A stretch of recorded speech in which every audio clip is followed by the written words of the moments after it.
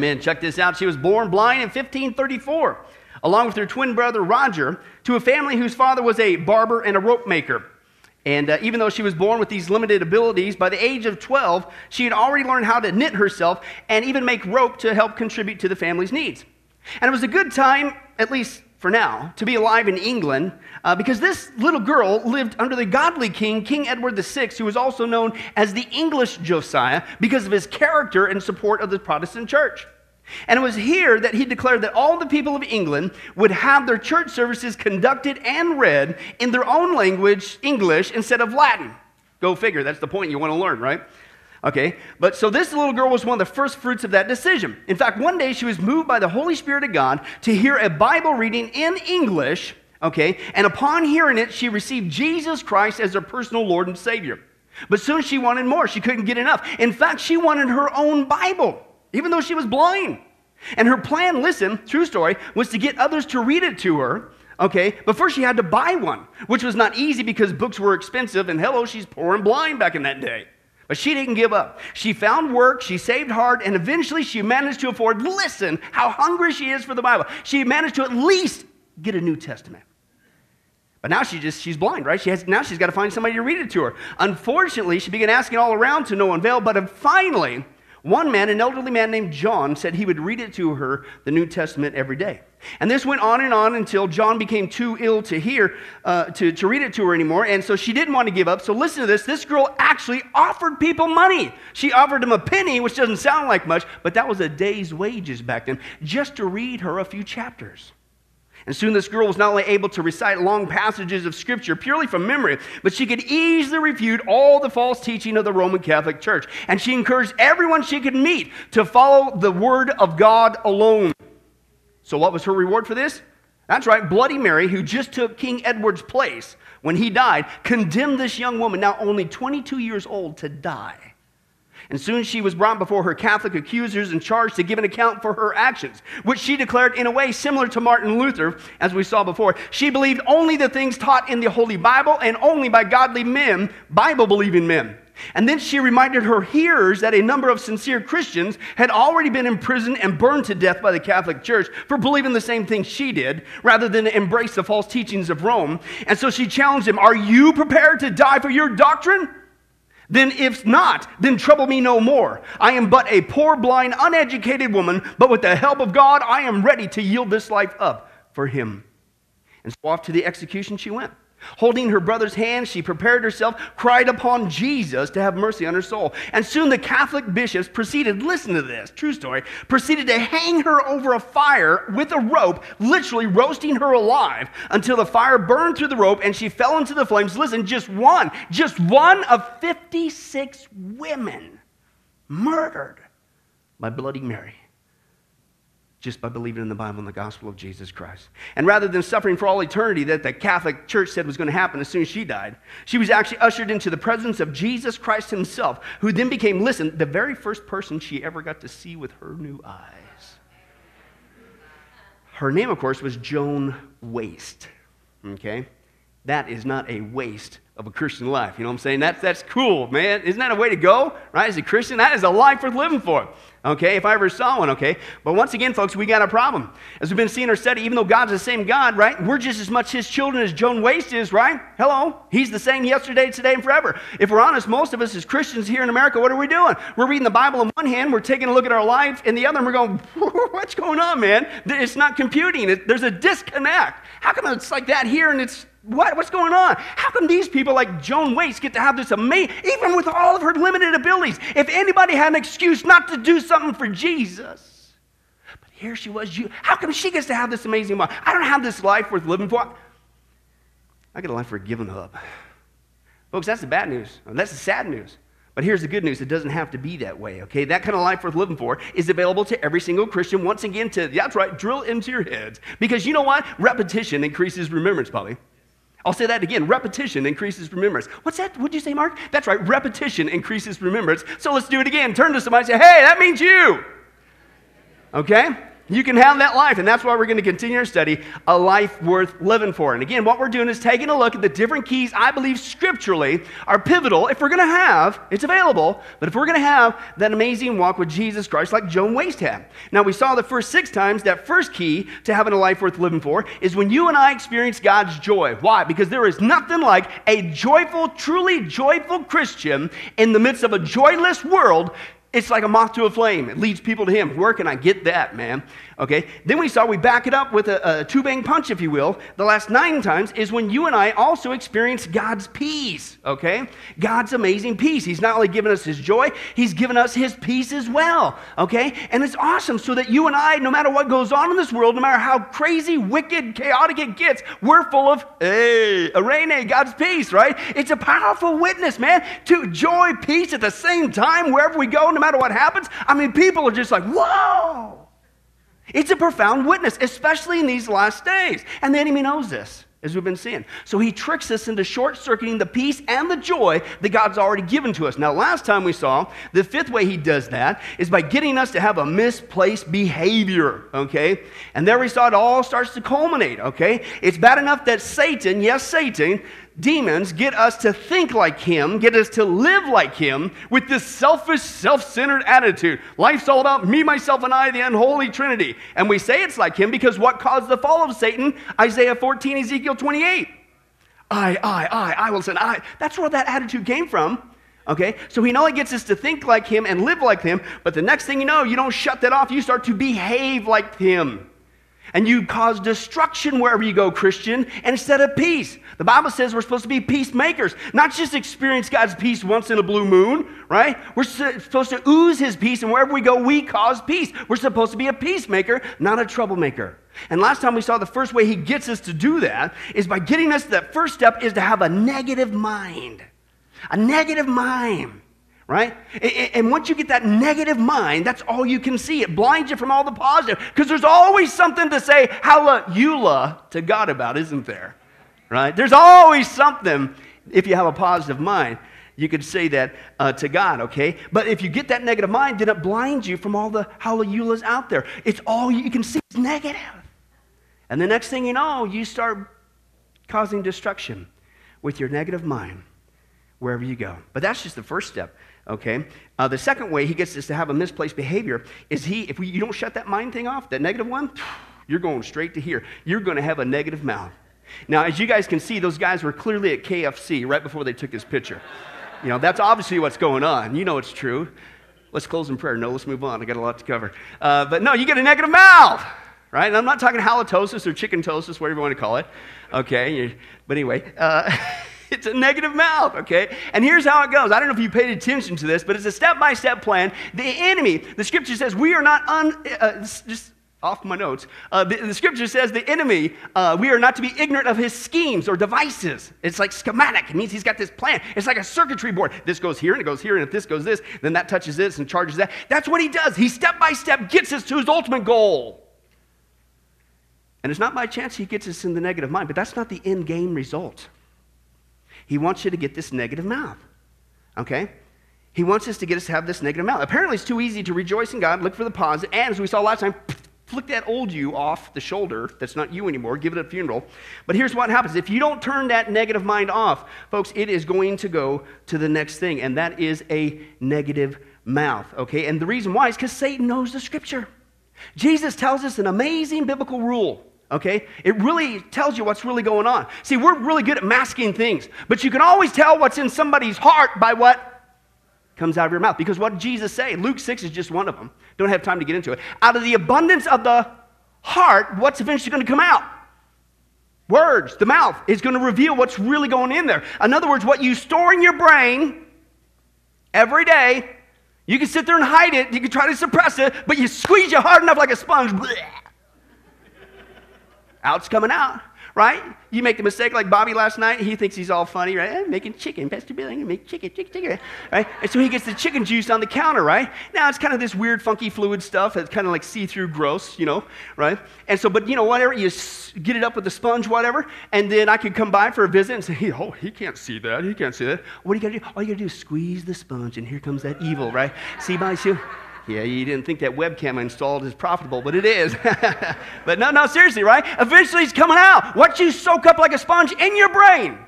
You could hide it. You think, oh, nobody can see it. But the pressures of life come and... And listen, if it's negative stuff you're storing in your brain, every day you're storing negative stuff in your heart. And then when something squeezes you, it doesn't go your way. And that's why the scripture says, Christian, if you're going to have something come out of your mouth, it better be positive. Because we're supposed to be peacemakers, not troublemakers. We're supposed to be children of light, not children of darkness. I didn't say that. God did. Open your Bibles to Ephesians chapter 4. Let's take a look at the process. I don't think it's by chance. Negative mind was the first step, okay? But he wants you to start sharing that negative mind verbally, unfortunately. Ephesians chapter 4. Let's take a look at the text there. Galatians, Ephesians, and verse 17 through 29. 17 through 29. In fact, hey, go figure. The title says Children of the Light. You know, we're supposed to be that. What a concept. Go figure, right? Jesus is the light of the world. We're supposed to be his disciples, his followers, so we need to emulate that as well. Ephesians chapter 4, starting with verse 17 through 29. Here's how we're supposed to live. How many of you guys want to be a children of the light? Please raise your hand. Thank you. All 7? No, there's more than that. Praise God. I feel encouraged. Right? Ephesians chapter 4, verse 17 says this. So here's how you do it. And listen to Paul. He says, this is not an option. I tell you this. I insist on it. This is not an option. You don't say, well, maybe someday. No, I insist on this. You want to be a child of light? You want to be a great Christian? You want to be a follower of Jesus Christ? I insist on this. In fact, you must no longer what? Live as the Gentiles, i.e. the non-Christian in this context, do in the futility of their what? Their minds, their thinking. Why? Because they're darkened in their understanding. They're separated from the life of God because of the ignorance that is in them due to the hardening of their hearts. Having lost all sensitivity, they have given themselves over to sensuality so as to indulge in every kind of impurity with a continual lust for more. Notice how that kind of sinful life started in the mind.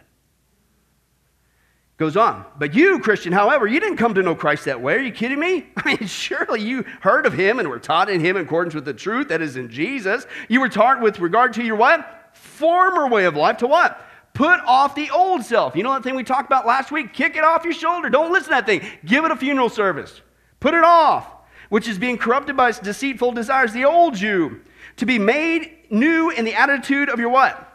Mind, and to put on the new you, the new self, created to be like God in true righteousness and holiness. Okay, therefore, each of you must put off falsehood and speak truthfully to his neighbor, for we are all members of what? One body. In your anger, do not sin. Don't let the sun go down while you're still angry, and do not give the what? So in other words, no wonder Paul is so emphatic about this. You must do this. I insist on it, because if you don't do this, welcome to spiritual warfare. You're inviting, I didn't say that he did. Don't give the devil a foothold. All right? He who has been stealing must steal no longer, but you must work, do something useful with your own hands, that he may what? Have something to share with those in need. And do not let any, how much is any?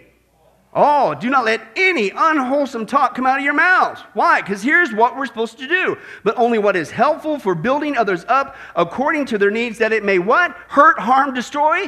No, benefit those who listen. Okay? So very quickly, according to our text, as a Christian, if we're going to be a children of light, a follower of Jesus Christ, faithful and true, we not only need to personally to put off that old self, that voice we saw last week, that's always enticing us to do the rotten stuff. You know, like put that off, flick it off, give it a funeral service.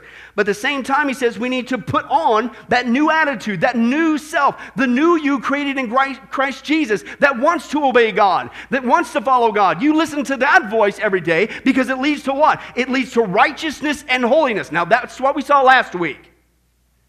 But then he says something we need to do corporately, not just individually, but now corporately, one body, the church is the context, when we gather together as Christians. And apparently Paul says, listen, you must put off falsehood and speak truthfully to your neighbor, because we are all members of one body. In other words, Paul says, listen, Christian, every day, you need to not just pay attention to your mind. Every day, and certainly when we gather as Christians, you better be careful of your mouth. Why? Because we're supposed to be peacemakers, not troublemakers. We're supposed to be children of light.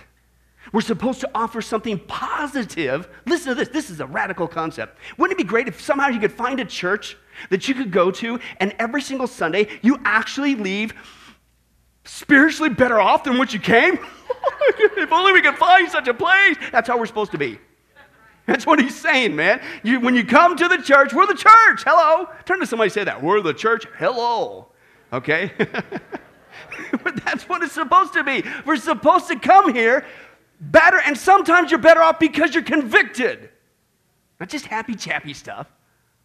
But you leave here spiritually stronger. You leave here edified. It's like, wow, I was benefited today. Why? Well, one of the things he says, number one, that's why you need to work. In other words, that as Christians, we have this attitude, it's not about me, myself, and I. I want to share something with you. I want to give something back, like Jesus. I want to give something positive to you. So I want, not just with a word, but he says also with our words. So that when we speak, we encourage one another. We build each other up. I mean, has anybody noticed that the world out there just kind of wants to tear you down? And so wouldn't it be great to have some sort of a respite, some sort of a spiritual bubble, some place to energize, some sort of a retreat to come to at least once a week, come on, to feel better? Turn to somebody, we're the church, hello. That's what we're supposed to be, right? That's how it's supposed to be. Now, what's the problem? That's not always how it is it? Man, we are missing out. That's why Paul says, Christian, you need to be very careful about the words coming out of your mouth. Why? Because here's how it works. Positive words create positive results, which creates peace. Negative words create negative results, which creates destruction. What's that? Repetition increases remembrance. Positive words create positive results, which creates peace. Negative words create negative results, which creates destruction. And folks, it's not just the church, it's wherever you go. Okay, is the whole point. And it's one thing in the church, and we try to mask it and whatever, and we leave here not benefited, we leave here feeling like we're destroyed, you might as well just went out in the world and got beat up. But it's a horrible witness outside these four walls. Okay? And it's one thing if you want to destroy yourself with a negative mind, because remember, where do these negative words come from? You think, oh, it's just out of the blue. No, it's not. You just revealed what you've been thinking about. Because out of the abundance of the heart. Where did it get in your heart? How did it get in your heart? Because you kept thinking on it. And then something just squeezed you, blah, and it came out like Bobby's chicken sponge, right? But it's one thing if you want to destroy yourself with a negative mouth. It's another thing to keep that negative mindset going with your mouth, because, listen, have you noticed it doesn't ever stay with that person? Wouldn't it be cool if you had like some superhero gun? Somebody starts getting negative, and you could zap them in love, of course. And it just puts them in this catatonic state or some bubble thing, probably chicken juice again, right? It just hardens all over you like a crust. But they can't do it anymore, right? Or it shields you from it. I mean, wouldn't it be great to have one of those things? Well, if you do it God's way, you don't need one of those, okay? But this is what it does. It starts to spread. And now it not only destroys you, your negative mind, because you wouldn't shut off, you stored it in your heart, now it's barfing out your mouth, and it not only destroys you, it starts to destroy other people. Now, the Bible talks about different mouth sins, okay? I only have time to deal with one, okay? And it's called gossip, okay? Now, hear this the first time, because I don't want you to repeat it, because that would be, no, isn't that what we say? Isn't that how we try to spiritualize it? Hey, this ain't gossip. I'm just saying this so you can pray for him. Gossip, right? No, hey, you better listen up the first time, because I don't want to repeat it, because it's gossip, right? I mean, this one's wild, okay? And let me break it down for you so we're all on the same page. Scripturally, gossip is this. Gossip is simply talking negative about a person behind their back to another person. About as simple as you can get it. That's really what it is. Mask it all you want, say you're going to no. Gossip is simply talking negative about another person behind their back, okay? And the scripture is very clear. This is one of the most sinful, destructive things you could do with your mouth. Not just in the church, but anywhere you go. And granted, different people have different ways to deal with gossips. Like this guy, watch this. One day there was this lady named Betty. Anybody named Betty here? Because it's not you if you are. It better not be. Anyway, one day there was this lady named Betty, right? And she was the town gossip. Man, she was a self-appointed supervisor for the town's morals. She kept sticking her nose into people's business all the time. You ever meet somebody like that? Right? Now, several of the local residents, they didn't appreciate her activities, but they feared her enough to maintain her silence, because then she'll start on them, right? However, she made the mistake of accusing a local man named Ted one day, and she said this. She spread this word out there. She said he was an alcoholic, a horrible alcoholic. She spread it all over town. Why? Because she saw his pickup truck parked outside the town's only bar one afternoon. So Ted, being a man of few words, stared at her for a moment, and then just walked away without even saying a word. And then later that evening, he parked his truck in front of her house and left it there all night. Turn to somebody and say, Ted is a genius. No, don't do that. I'm kidding you. That's not how you're supposed to do it. Okay, I admit that's kind of creative in trying to deal with the gossip, but the Bible's got a better way. It's much more effective, right? It's called confront them in love. It's Matthew 18. Read it. Go home and read it. Matthew 18, the Bible says if you have a concern with another person, you need to go to that person. Not some other person, not behind their back, not resorting to trickery. You need to go to that person. Why? Because the moment you go to another person and talk to that other person about that other person, it's gossip. And it is one of the most destructive mouth diseases that can destroy all kinds of things. And again, not just the church. It's anywhere you go. Right? Let's take a look at what God has to say about that particular mouth sin. Proverbs 11:13, a gossip betrays a confidence, but a trustworthy person, what? Keeps a secret. Can I translate that? Keeps your mouth shut. Right? All right? Proverbs 16:28, a perverse person stirs up a conflict. A gossip, what? Separates close friends. How many friendships are lost because somebody just... So it's true. It's been in the Bible for a long time. Proverbs 20:19, a gossip betrays a confidence, so avoid anyone who talks too much. Now, there's a disclaimer there that excludes pastors. Because I know you were going to think that, and I was going to be all alone. No. Yeah, it's just chicken, right? No, but anyone talks too much, right? Hey, have you ever noticed you keep on talking, your foot goes in there, and you sin with, you just... Yeah, that's what he's talking about. Proverbs 26:20, I love this one. Without wood, a fire goes out. Without gossip, a what? A quarrel dies down. Are you tired of it? Are you tired of that quarrel and the fighting and the bickering and the hurt and the harm? Then stop throwing logs on the fire with your mouth. It doesn't have fuel to burn, right? Romans chapter 1, verse 29, they have become filled with every kind of wickedness and evil and greed and depravity. They're full of envy and murder and strife and deceit and malice, and their gossip. What? I mean, that's lumped in there with some sins like murder. It's because you're murdering with your mouth. It's serious stuff. 2 Corinthians 12:20, Paul says, I am afraid that when I come to you, church, I may not find you as I want you to be, and you may not find me as I want to be. In other words, I'd love to come and give you a hug and a high five, but I'm coming in with a hammer.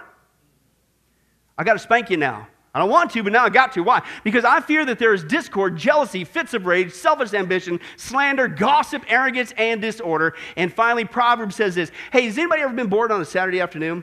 And you sat there and you go, hey, man, what am I going to do today? What am I going to do today? What am I going to do today? Anybody besides Dave? Dave, you? Okay, I know you're out there. I see you. But anyway, no, all right? Well, here's one thing you don't ever want to do. Don't ever wake up, and this thought goes through your head, get it out of there quick. Hey, let's figure out the things that God doesn't like and do them. Don't do that. And this is what I love about this. You want to get on God's, hate list?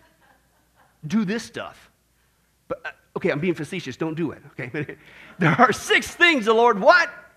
He doesn't just dislike. My words, his words. The Lord hates. 7 that are detestable to him. Haughty eyes. It's all about self. Me, myself, and I. God hates that. Right? A lying tongue. Oh, there's a mouth.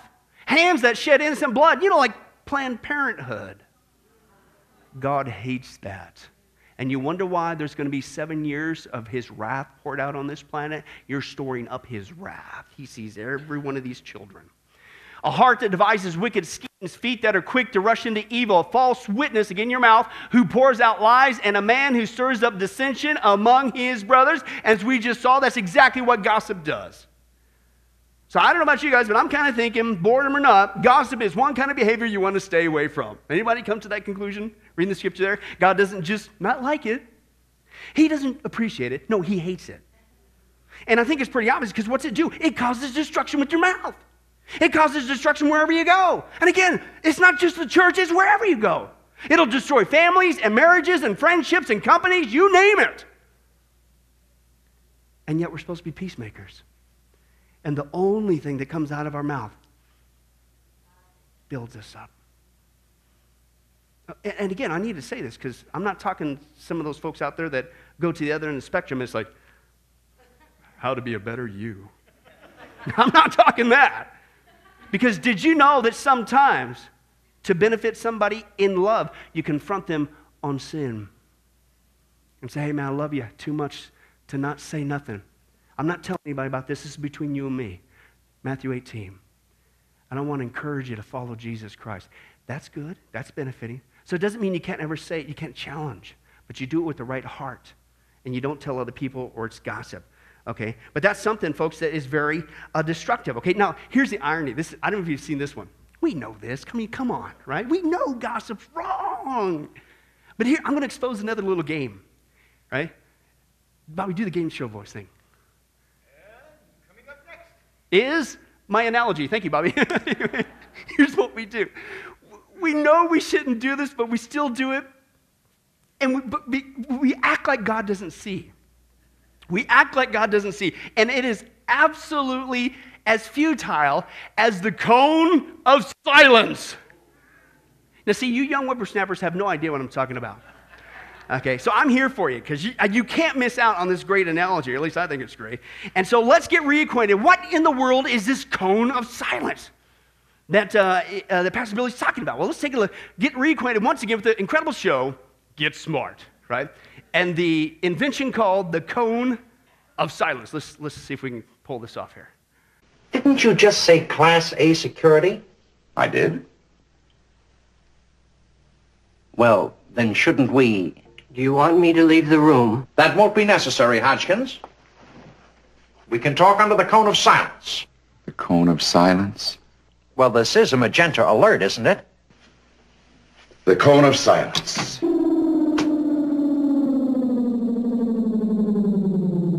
I am deeply concerned about the conference room. What? I'm concerned about the conference room. How's that? He's concerned about the conference room. Oh. I want it thoroughly inspected for hidden devices, microphones, bombs.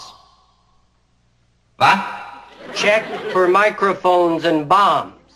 Oh. Well, do you really think that's necessary, Chief? I mean, isn't that an anti-infiltration tactic? What? He wonders if that's an anti-infiltration tactic. Oh. Why am I talking to you? Will you get this thing off of me? Turn to somebody and say, that is the cone of silence. Okay? Now, I had to share that with you because, again, you young whippersnappers out here. Now, here's my analogy, okay? Notice with the cone of silence, number one, it was dumb, right? Okay? Number two is detrimental. Notice how those guys couldn't even understand each other, right? And they were missing things in the transmission there. And here's what's so goofy. The guy they were trying to hide this from, he was watching the whole time, right? He heard every single word. He was repeating it. Listen, we do the same thing with God. We act like there's a cone of silence. I'm amazed at this over years of ministry. It's not any church I've ever been a part of, right? You always know when somebody's gossiping, right? I mean, so I call it the pastor's bubble, right? I'm walking around, right? And all of a sudden, I come around the corner, and there's two people. And as soon as they see me, it's like, oh, hey, how's the weather, Bob? It's like, dude, I graduated third grade. I'm not dumb. I know what you're doing. It's like, what? But can I translate that for you? They're in the hallway with a cone of silence. It's like, you know what you're doing, right? It's the same thing we do with God. We walk around the corner. We're down the hallway. We're in that Sunday school room that nobody can see us. Turn to somebody and say, cone of silence, dumb. Okay? Don't do it. Dumb. Okay? It's dumb. It's crazy. Because, folks, you might hide it from me. But you can't hide it from God. He's the guy outside there going the whole time. See, I didn't say that. He did. Like, how many times have we got to be reminded of this? Psalm 139, verse 1, 2, 4, 7, and 8. Hike. Oh, Lord, you have searched me, and you know me, God. You know when I sit and when I rise. You even know my thoughts. And he still loves us. from afar, right? Before a word is on my tongue, you what? You know it completely, God.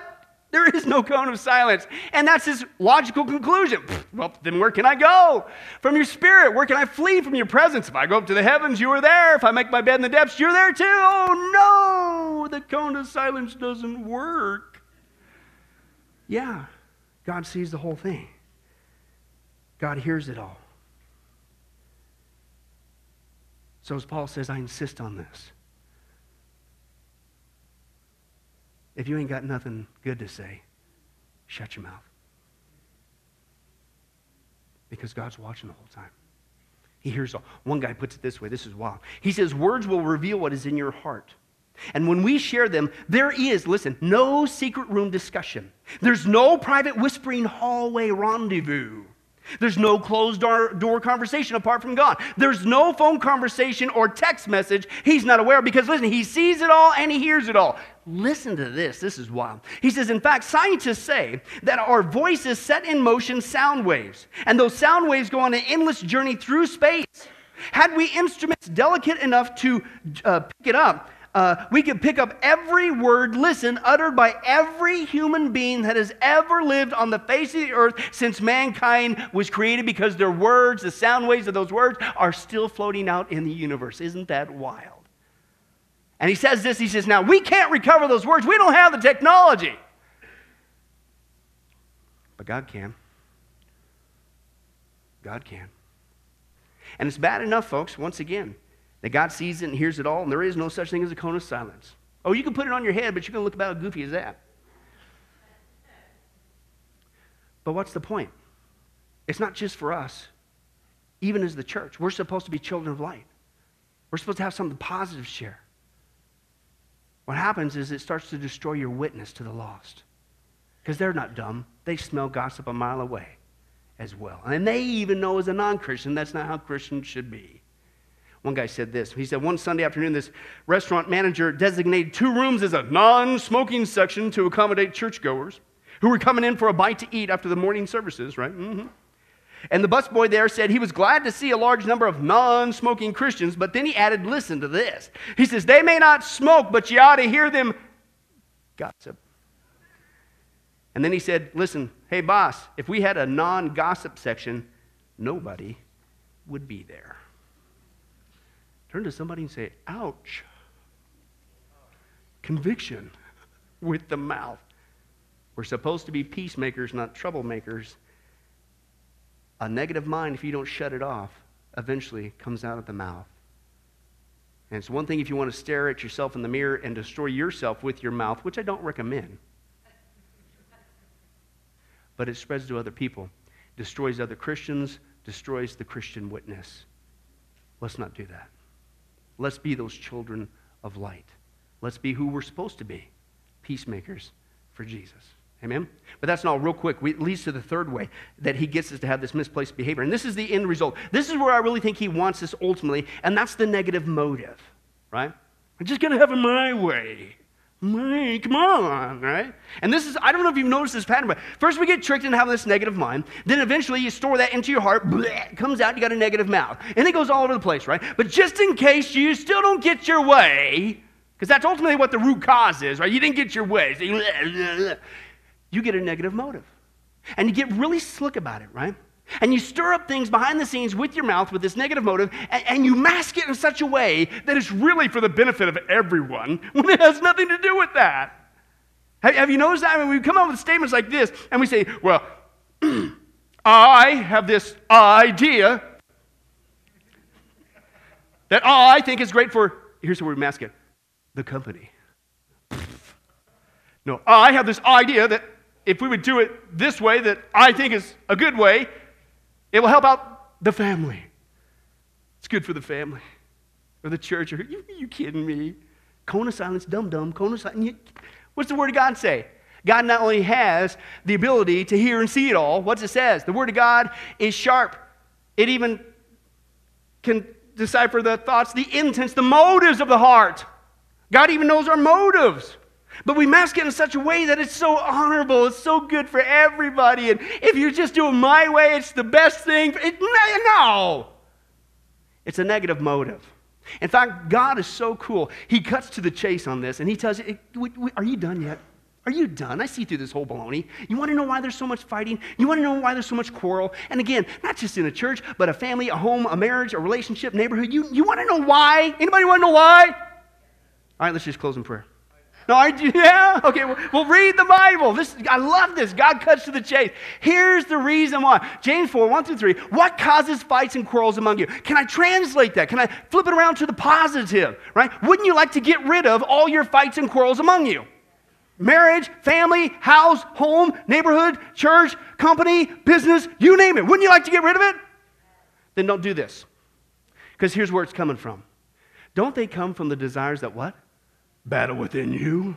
You didn't get your way. You want something, but you don't get it. So what you do is you keep a positive attitude. You submit to God's sovereignty. Trust that he works all things together for good. Well, that's what you're supposed to do. Here's where the fighting comes in. So you kill. You covet, because you can't have what you want. So what do? Now you start moving around. You quarrel, you fight. And oh, by the way, you don't have. See, you sound so spiritual with your request, but you don't have because you don't ask God. And even when you ask God, you don't receive because what? You ask with the wrong motives, that you may spend what you get on your pleasures. You're masking it as something positive for everyone if you just do it this way. It has nothing to do with that. It's all about you. You're just trying to spiritualize your self-centeredness. But this is actually a passage of great freedom. It tells us why there's so much squabbling, why there's so much fighting and picking and poking in communities and churches and businesses and families and marriages. It's because somebody somewhere didn't get what they wanted. Right? And instead of submitting to God and enjoying his peace, trusting him, well, that just means God's got a better way. And I'll wait for him. We go to town. We start fighting and quarreling with our mouth. I'll do this, and if I say that, and then I'll get him to do this, and if I get him to think this way and that way. That's how it happens. Now, again, it's one thing if you want to do that and stare at yourself in the mirror, which, again, I don't recommend. But this negative motive, man, will destroy anything it touches. 3 examples will close. The first way is with a child, and these are all true stories. I've witnessed these with my own eyes in years and years of ministry. I know of a child who is now grown up, but for whatever reason, be they the middle child, be they a little bit rambunctious, whatever. I mean, can I give you a little clue? Boys are rambunctious. I got one. Okay? It's okay. They're boys.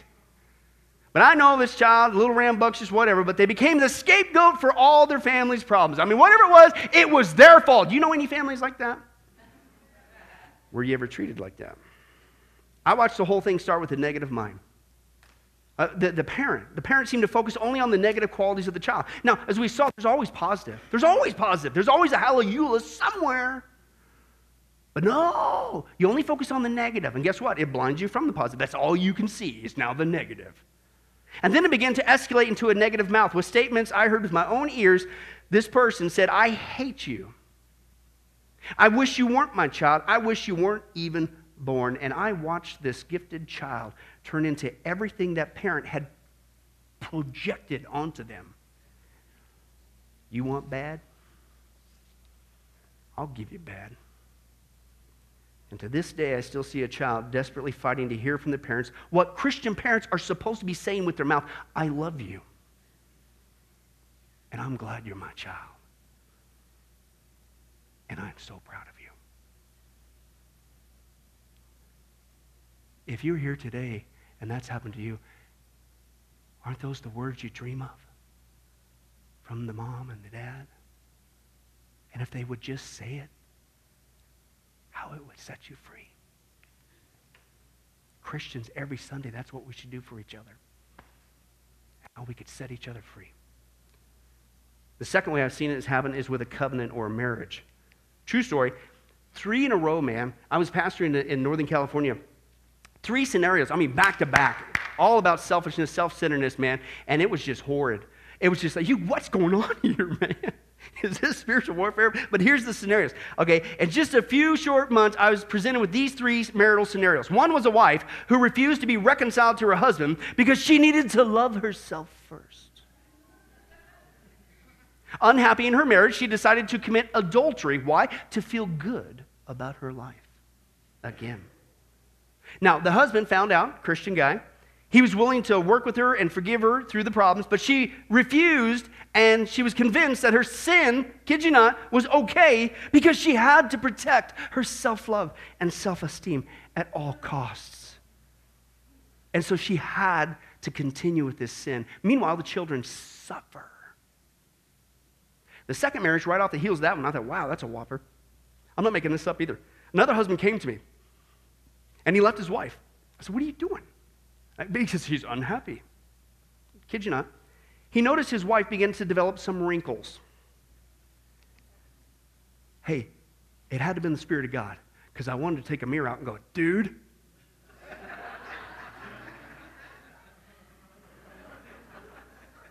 And listen, so he chose to go out and find a younger woman because he was convinced that this would make his life meaningful once again.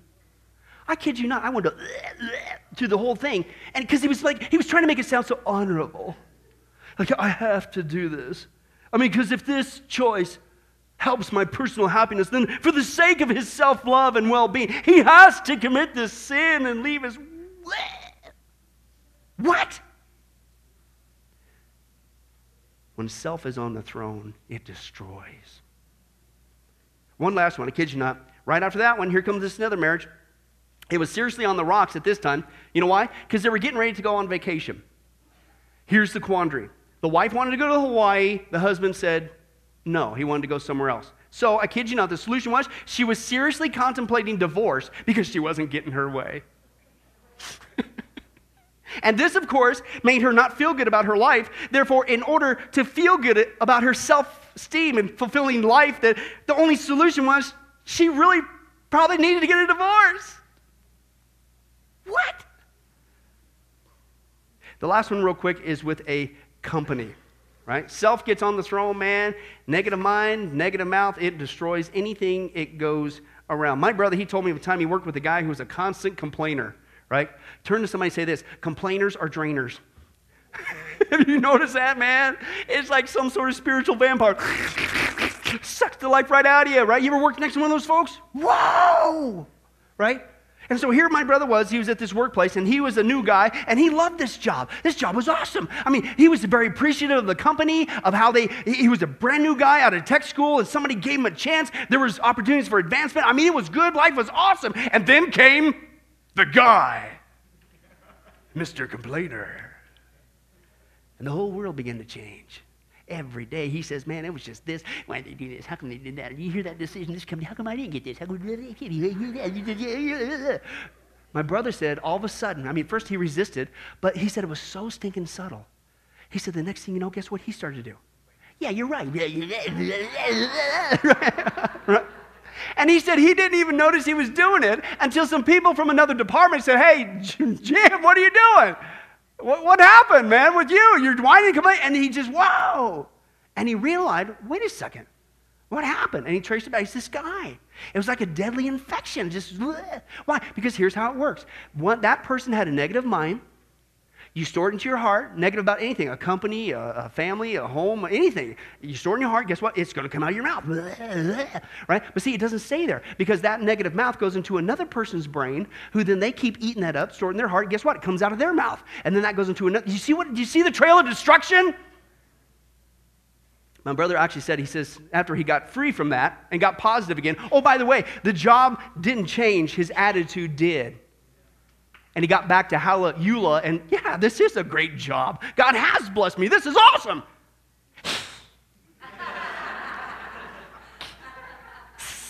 Raid or something, I don't know. In love, of course, in love. But he had to put those protective barriers up. No, I'm not going there with my mind. Because there's good here. Right? But he said he did the investigative work. You know why that guy was a complainer? Because he listened to somebody else complain. Makes you wonder who the first complainer was. It's this guy right over here. No. We love you. It's just a blind point over there. It's not Don. Don, it's not you. It's not you. Just wondering. All right? This is why, in all seriousness, this is how powerful this really is. A Christian employer, I kid you not, true story, said this. He said, if I find any negative person in my company, I will immediately fire them on the spot, no questions asked. Why? He said, I learned the hard way how one negative mouth left unchecked will bring down a whole company. He said, I'll never make that mistake again. Why? Because somewhere along the line, somebody got tricked. Oh, God's good. There's always good. He works all things together for good. He's given us his joy. He's given us his peace. Life is awesome. But somewhere along the line, somebody got you tricked into starting off with that negative mind. And then you wouldn't shut that negative mind off. You started to store it in your heart. Circumstances squeeze it right out of you. Bleh, and here comes that negative mouth.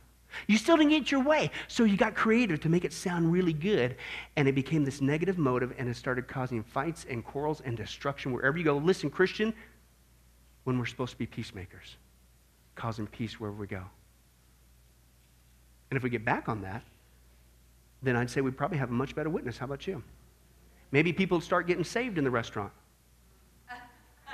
Again. Right? So here's the point as we close. What do you do? What do you do? What do you do if you're here today and you're one of those people, even a Christian, you got tricked and seduced into having this misplaced behavior. You're causing destruction wherever you go instead of peace wherever you go. Well, first of all, it's pretty simple. First of all, you need to repent. You need to repent, ask for God's forgiveness, and if you've hurt other people with your mouth, you need to go to that person and you need to ask for forgiveness, number one. Number two, you need to shut it off. And what I mean is you need to shut off the devil's lies. Don't let him rent space in your head, another preacher said. Don't give him the satisfaction. Get it out of your brain. Look around for the positive. Shut the lies off of the evil one who gets you to think that life's all about you, me, myself, and I, and you have to listen to the world's ways and please yourself as many different ways, and if you get your way, then all these ways are going to lead to happiness. It's not. It's a lie. Shut it off. Run back to Jesus. Surrender to him again. And enjoy that peace and that intimacy that you had when you first got saved all over again. Because he loves you. And he's got your back. Like this girl did. We'll close in prayer after this.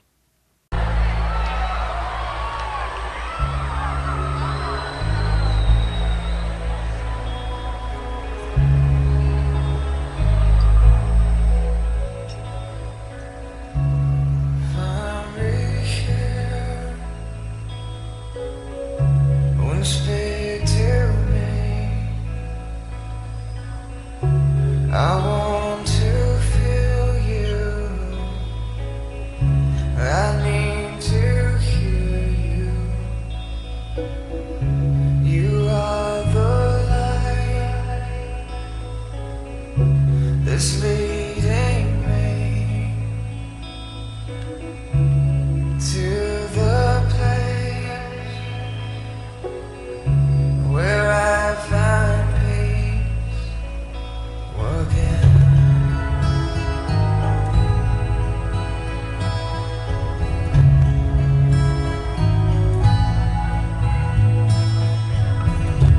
You are the strength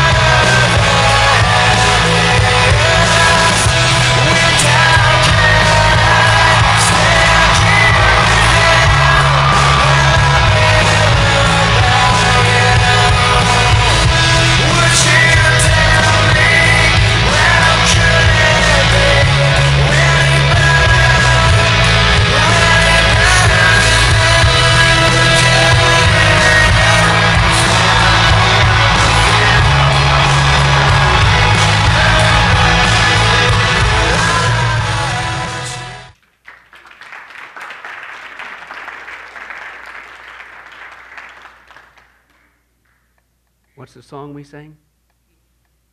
Oh,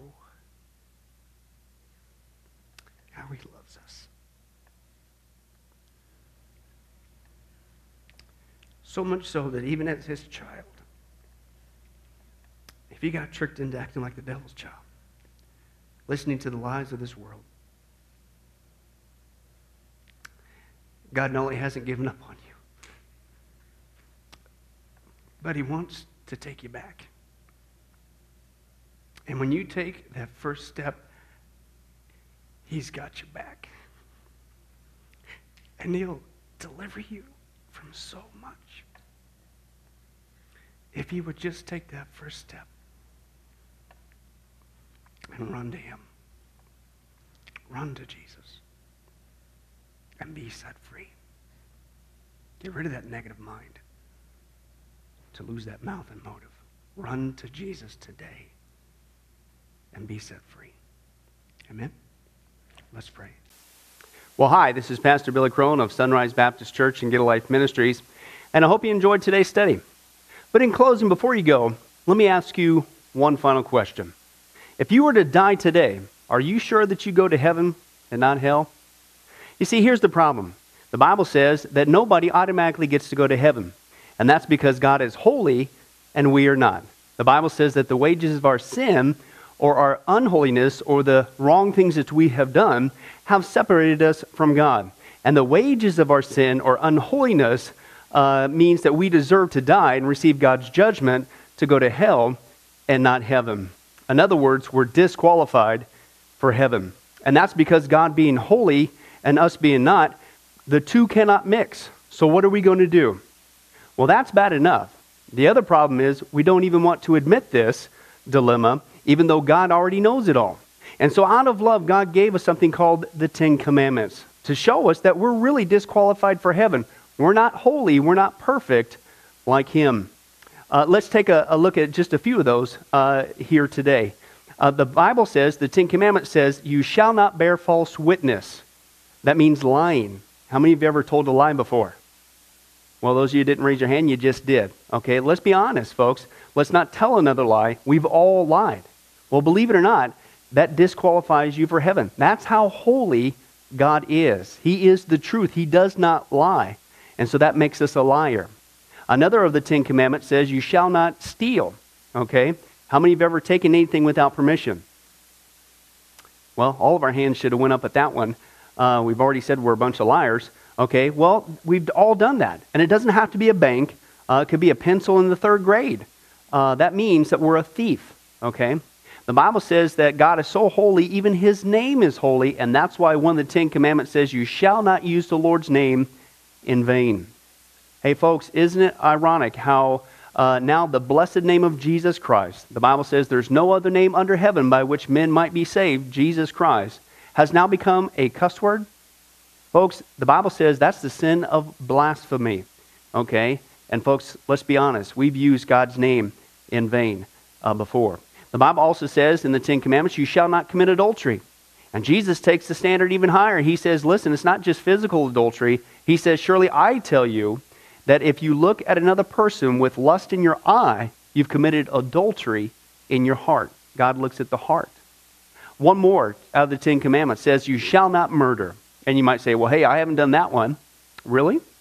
The Bible says that the sin of hatred is akin to the sin of murder. You, in other words, in your heart, wish they were dead. You pulled the trigger, if you will, in your own heart. And the Bible says God sees that, and it's just as bad. He knows the mind, he knows the hearts, the thoughts, and the intents that we have. Folks, that's just 5 out of the 10 Commandments. How you doing? Not very well. None of us can keep them. They're God's x-ray to show us that we're disqualified. And so when, not if, your time comes, because we're all marching towards the grave at different speeds, you're going to have to stand before God. And you're going to have to say who you really are. He already knows. Hey, God, let me into heaven. I'm a liar. I'm a thief. I'm a blasphemer, adulterer, and a murderer. Folks, the Bible is clear. Such people as these will not inherit the kingdom of heaven. That's the problem. Here's the good news. God so loved the world that he sent his one and only begotten Son, Jesus Christ, that whoever believes in him, what he did on the cross on our behalf, that we will not perish, we will not go to hell, but he will give us the gift of eternal life. Jesus died on the cross to forgive us of all of our sins. It's something that we don't earn. We can't earn. It's a gift, the Bible calls it. And a gift cannot be earned. He was taking the death penalty in our place. That's what the cross was of the day. And that if we would just ask Jesus Christ to forgive us of our sins and believe that in our heart that God raised him from the grave, showing that his death is satisfactory to God to forgive us of all of our sins, no matter what we've done, the Bible says we shall be saved. The Apostle Paul says that if we confess with our mouth Jesus is Lord and believe in our heart that God raised him from the grave, we will be saved. Let me give you a common analogy of what God's doing and what he did for us with Jesus dying on the cross on our behalf. In life, we know that people can be sentenced for a crime to where they're actually on death row. The courtroom scene has completely finished. The gavel has already sounded. They are going to jail, and they're just awaiting their time before they go to the death penalty. As they're sitting there in the jail cell, it's a proven fact they did what they did. Everybody knows it. They're just waiting for that time for their number to come up, so to speak, and walk down that hall and be executed. There's nothing they could do to reverse their crime. No amount of good works in that jail cell can reverse what they've done. It's too late. It's over. But believe it or not, there's one way that people even today can get off of death row. And that's if the one in authority, the governor, if he were to, out of mercy and kindness, nothing that the person did, because they don't earn it and they don't deserve it, and they can't earn it, if he would grant them what's called a pardon, out of the kindness of his heart, he has the authority to grant them a pardon and absolve them completely of their crimes against the state. And did you know that there's actually been people that this has happened to, that the governor, out of mercy, has granted them a pardon as a gift, and they've gone down to the jail cell and handed that person, extended it through the bars, here, I'm granting you a pardon. If you would just receive it, you can go free right now. And did you know that there's actually been people who've said, no, I don't want your pardon. And so what happened is of their own doing, even though they had a way out, they still had to go to the death penalty. Folks, can I tell you something? That's what God did for us with Jesus dying on the cross. He sent his son to take the death penalty in our place. God has the authority to grant us through Jesus a complete pardon. And every day that you're still alive, God is extending to you spiritually this pardon. But a pardon does you no good unless you reach out and receive it by faith. Won't you do that today? Won't you call upon the name of Jesus Christ? Ask him to forgive you of all of your sins, to trust in his work on the cross to pardon us from all of our crimes, our sins against God. God loves you. He wants a relationship with you. But there's only one way to heaven. It's Jesus. There's only one way to get off a death row. It's through the cross of Jesus Christ. Won't you do that right now? Well, this has been Pastor Billy Crone of Sunrise Baptist Church and Get a Life Ministries. And if there's anything that we can do for you, please don't hesitate to contact us. Our number, our information will come up here on the screen shortly. And if there's anything we could do for you, please don't hesitate to let us know. Thank you for joining us. And remember, I hope to see you in heaven. God bless. Thank you for watching this presentation from Sunrise Baptist Church. If you would like to send us a letter or any other kind of postage, you can reach us at 1780 Betty Lane, Las Vegas, Nevada, 89156. For more information, you can give us a call at 702-452-8599 or email us at bcrone@getalifemedia.com, or you can visit our website at www.getalifemedia.com. Billy Crone and this ministry can also be found on Facebook and Twitter. Join us for services at www.sunriselv.com.